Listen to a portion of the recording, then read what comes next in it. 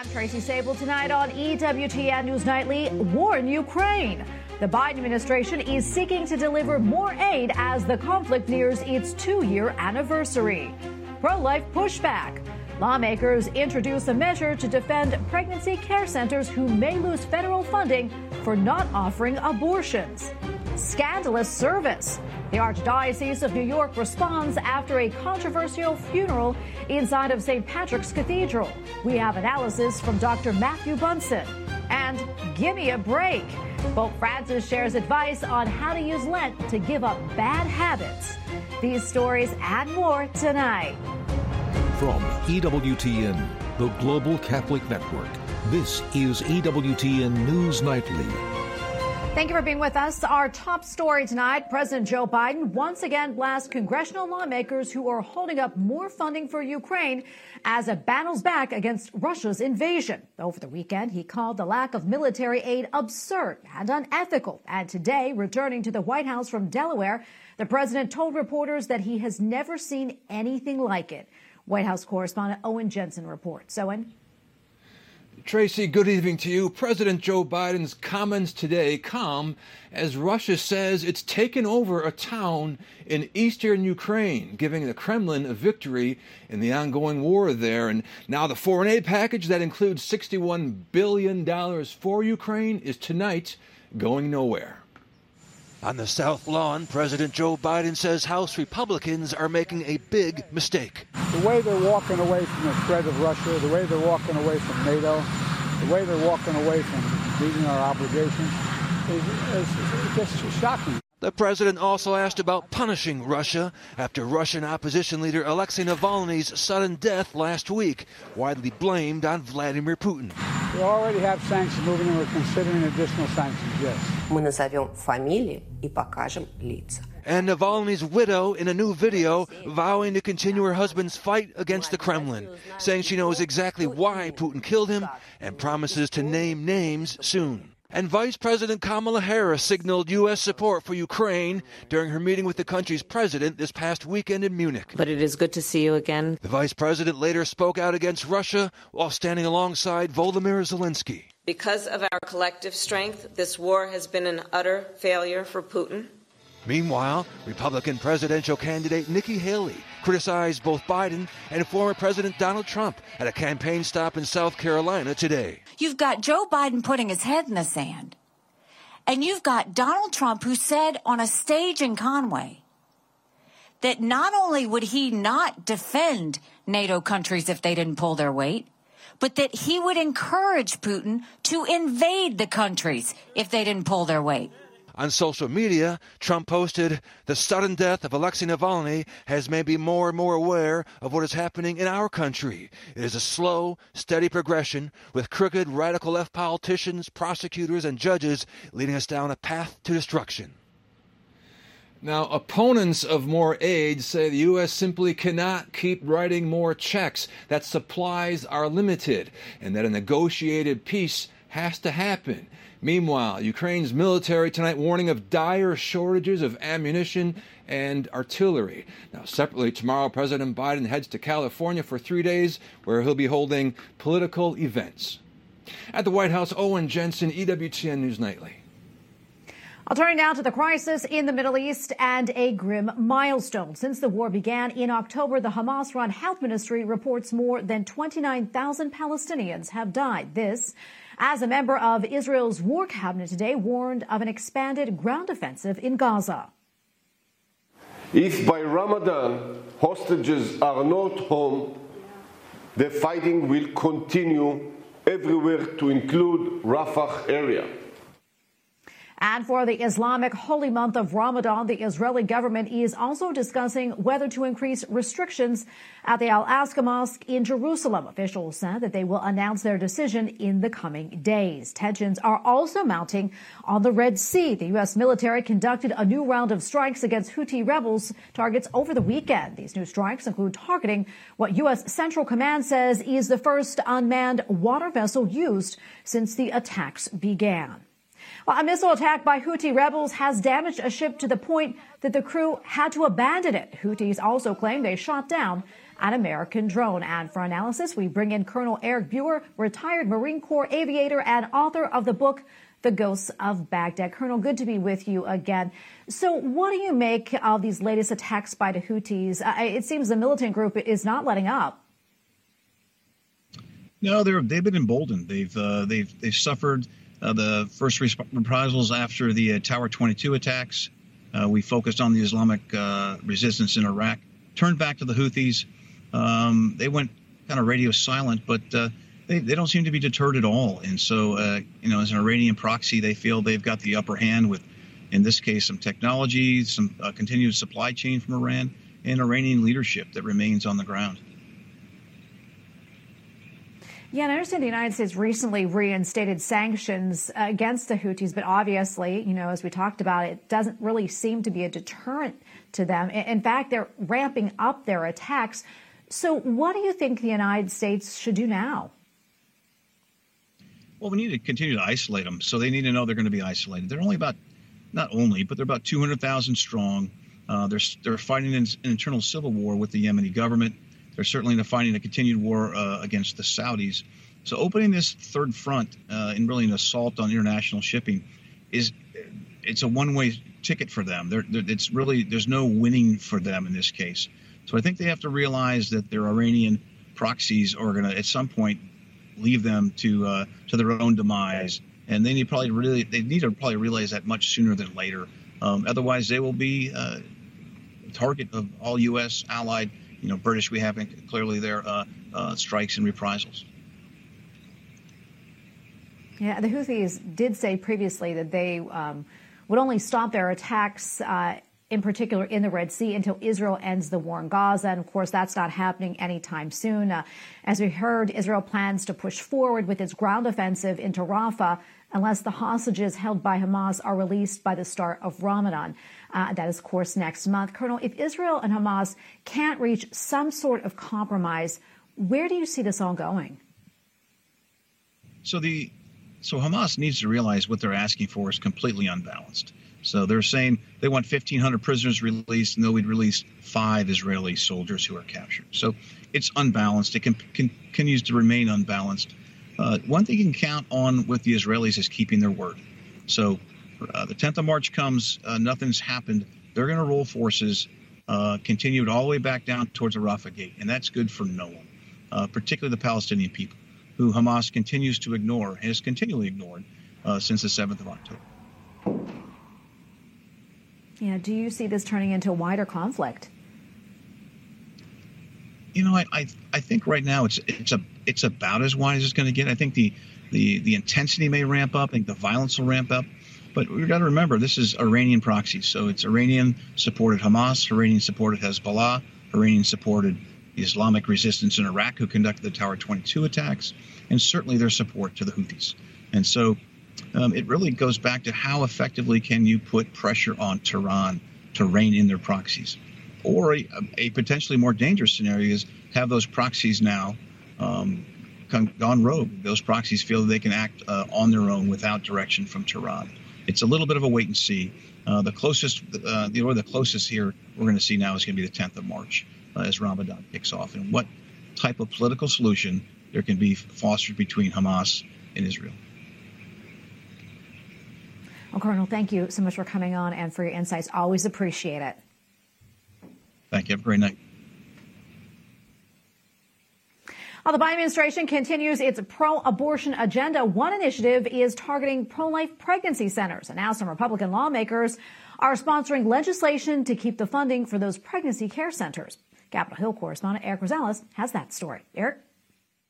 Good evening. The Biden administration wants to cut funding for crisis pregnancy centers from the Temporary Assistance for Needy Families program, known as TAMF. It currently provides $16.5 billion in federal funding to states to help low-income families and crisis pregnancy centers. Out of the blue, President Biden's health department issued a regulation and said states cannot use this welfare money, this TANF money, for pregnancy crisis centers anymore. And we're going, what? Where did this come from? Right now, TAMF money helps about 2,700 centers across the nation, providing pregnancy tests, counseling, sonograms, even diapers and strollers to women in need. They are a godsend, and they're saying that monies for welfare, the TANF money, is not they're precluded from getting it.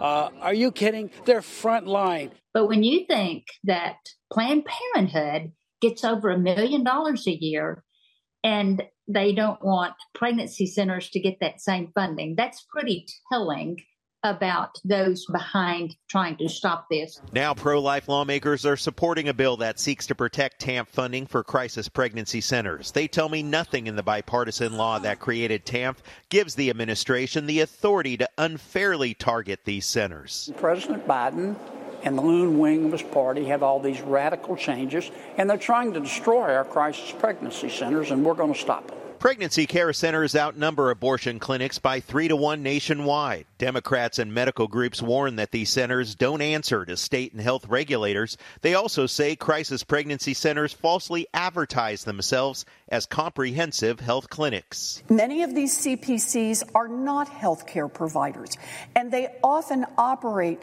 specifically to deceive pregnant women with the goal of preventing them from having abortions. The bill passed the House in late January and has the backing of pro-life groups and even the U.S. Conference of Catholic Bishops. Senator Kennedy and others are now trying to get Majority Leader Chuck Schumer to bring the measure to the floor for a vote.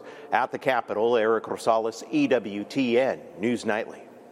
We have a lot more still to come here on EWTN News Nightly, including crackdown on religion, new developments in the Ortega regime's targeting of the faithful, and a different event in New York City brought together thousands of the faithful from around the world.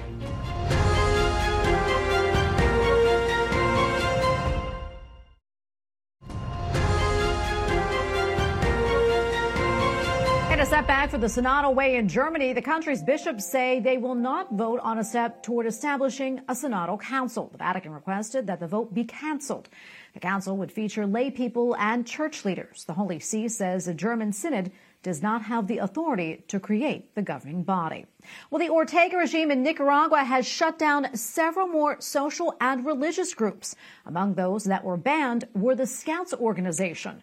The government says the Scouts failed to report financial statements. Since protests against the regime in 2018, more than 3,500 social and religious groups have been shut down. Well, as we recently reported, 4 Catholic bishops recently met with drug cartel leaders in Mexico, seeking an end to a recent spike of violence. Mexico's President Andres Manuel Lopez Obrador says that he supports the meetings. He added that faith leaders can play an important role in bringing peace. One priest from Mexico blamed the government for the violence, saying the negotiations with drug leaders would not be necessary if the lawmakers were doing their jobs. Joining us now is Jason Poblet, president of the Global Liberty Alliance and an expert on Latin American political affairs. Jason, good to have you back on the show. So what more can you tell us about the meetings and the threat the Mexican drug cartels pose to the church?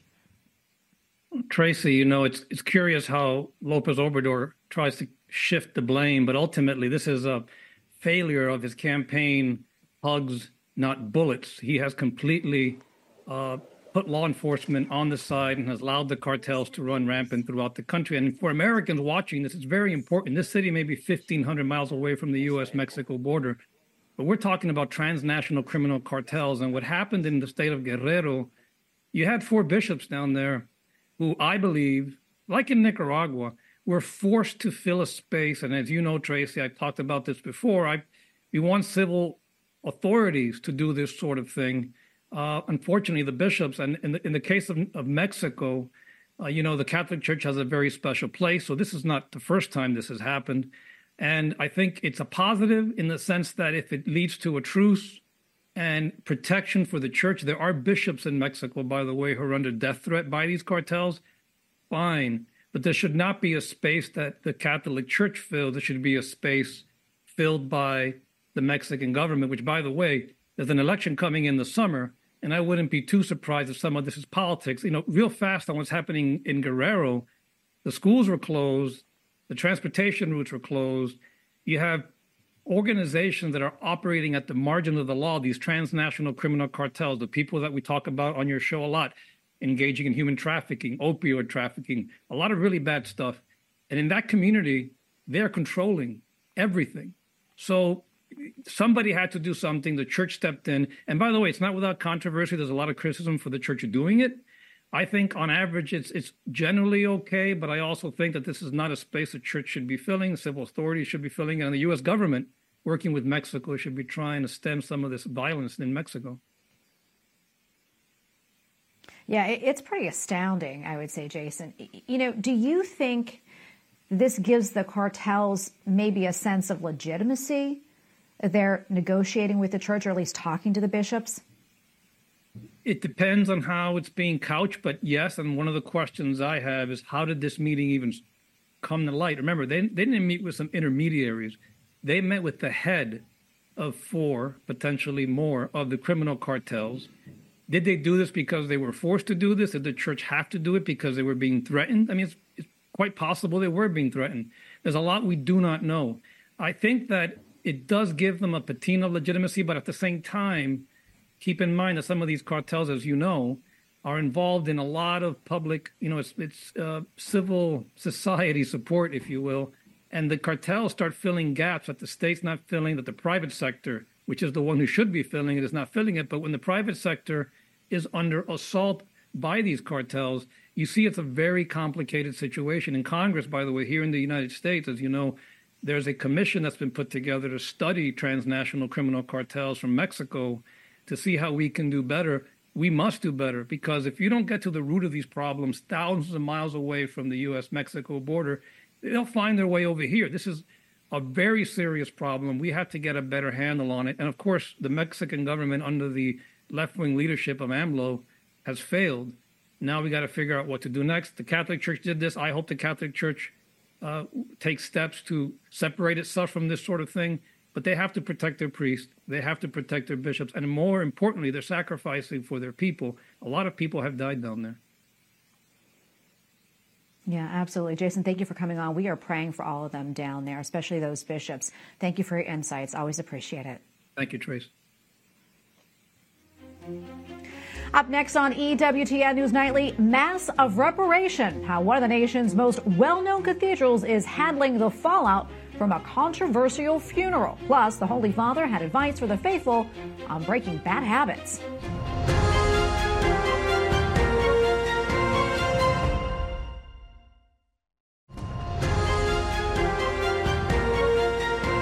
Reaction continues following a controversial funeral service held last week at St. Patrick's Cathedral in New York City. The cathedral hosted the service for a known transgender activist and former so-called sex worker. The funeral featured inappropriate elements and behavior. It is unclear if cathedral staff were aware that the deceased was a man who identified as a woman. At the direction of Cardinal Timothy Dolan, a mass of reparation has been celebrated inside of St. Patrick's. And for analysis, we turn now to Dr. Matthew Bunson, Vice President and Editorial Director for EWTN News. Matthew, great to have you back. This funeral has definitely set off many alarm bells. What more do we know about it, and how and why was the service permitted inside of St. Patrick's? Well, your observation about alarm bells and concern and unhappiness and scandal, it's almost an understatement in terms of what the details have really come forward about what happened at this funeral service. We know that after the passing of this transgender activist, that those around this person targeted specifically St. Patrick's Cathedral in the hopes of having a funeral there. We know as well that by their own admission, they were deceptive. They were not clear about who this person was, and they also were very hazy about whether this person was even Catholic.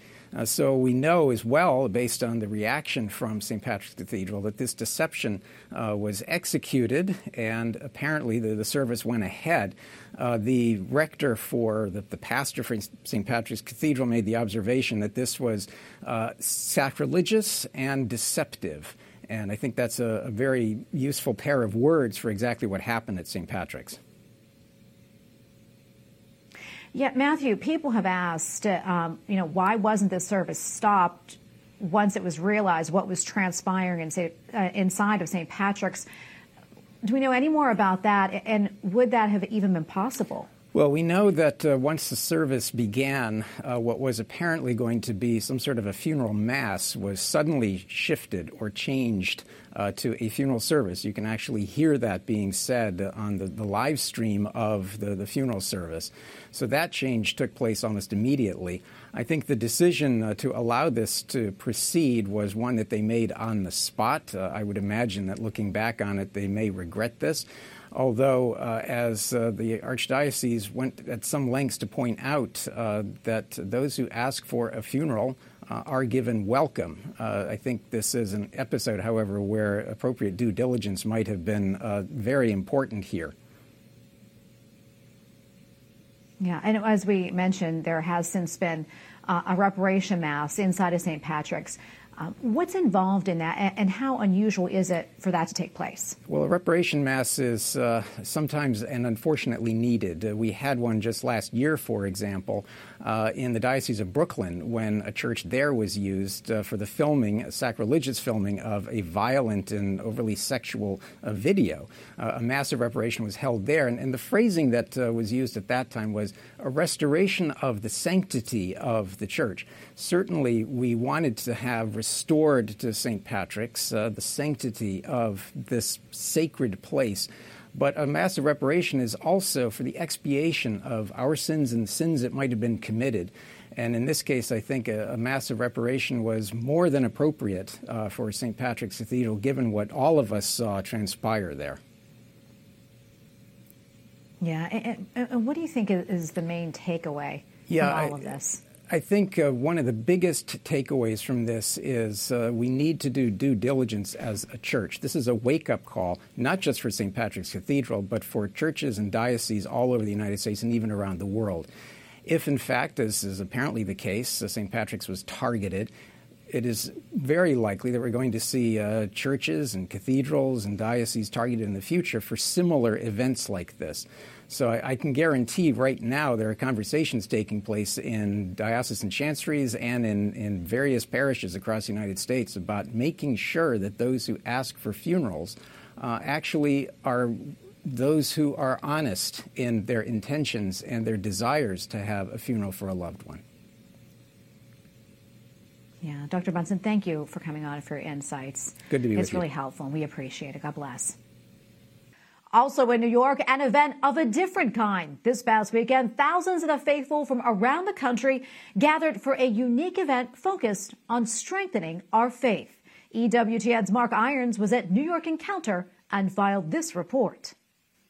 Tracy, what we experienced here was New York Encounter. Now, for 3 days, thousands of people gathered from all around the country for talks, exhibits, and really sharing with one another. This annual gathering stems from a lay Catholic movement known as Communion and Liberation. That was founded in 1950s Italy by a Catholic priest, Father Luigi Giussani. But what was created here, I think, was an atmosphere, a welcoming atmosphere where anyone, regardless of faith background or where they might be in their faith journey, can come and encounter one another in our shared humanity. And there were talks and exhibits dedicated to that. What does it mean to be human, and how can we relate to one another in the sufferings of life and the joys?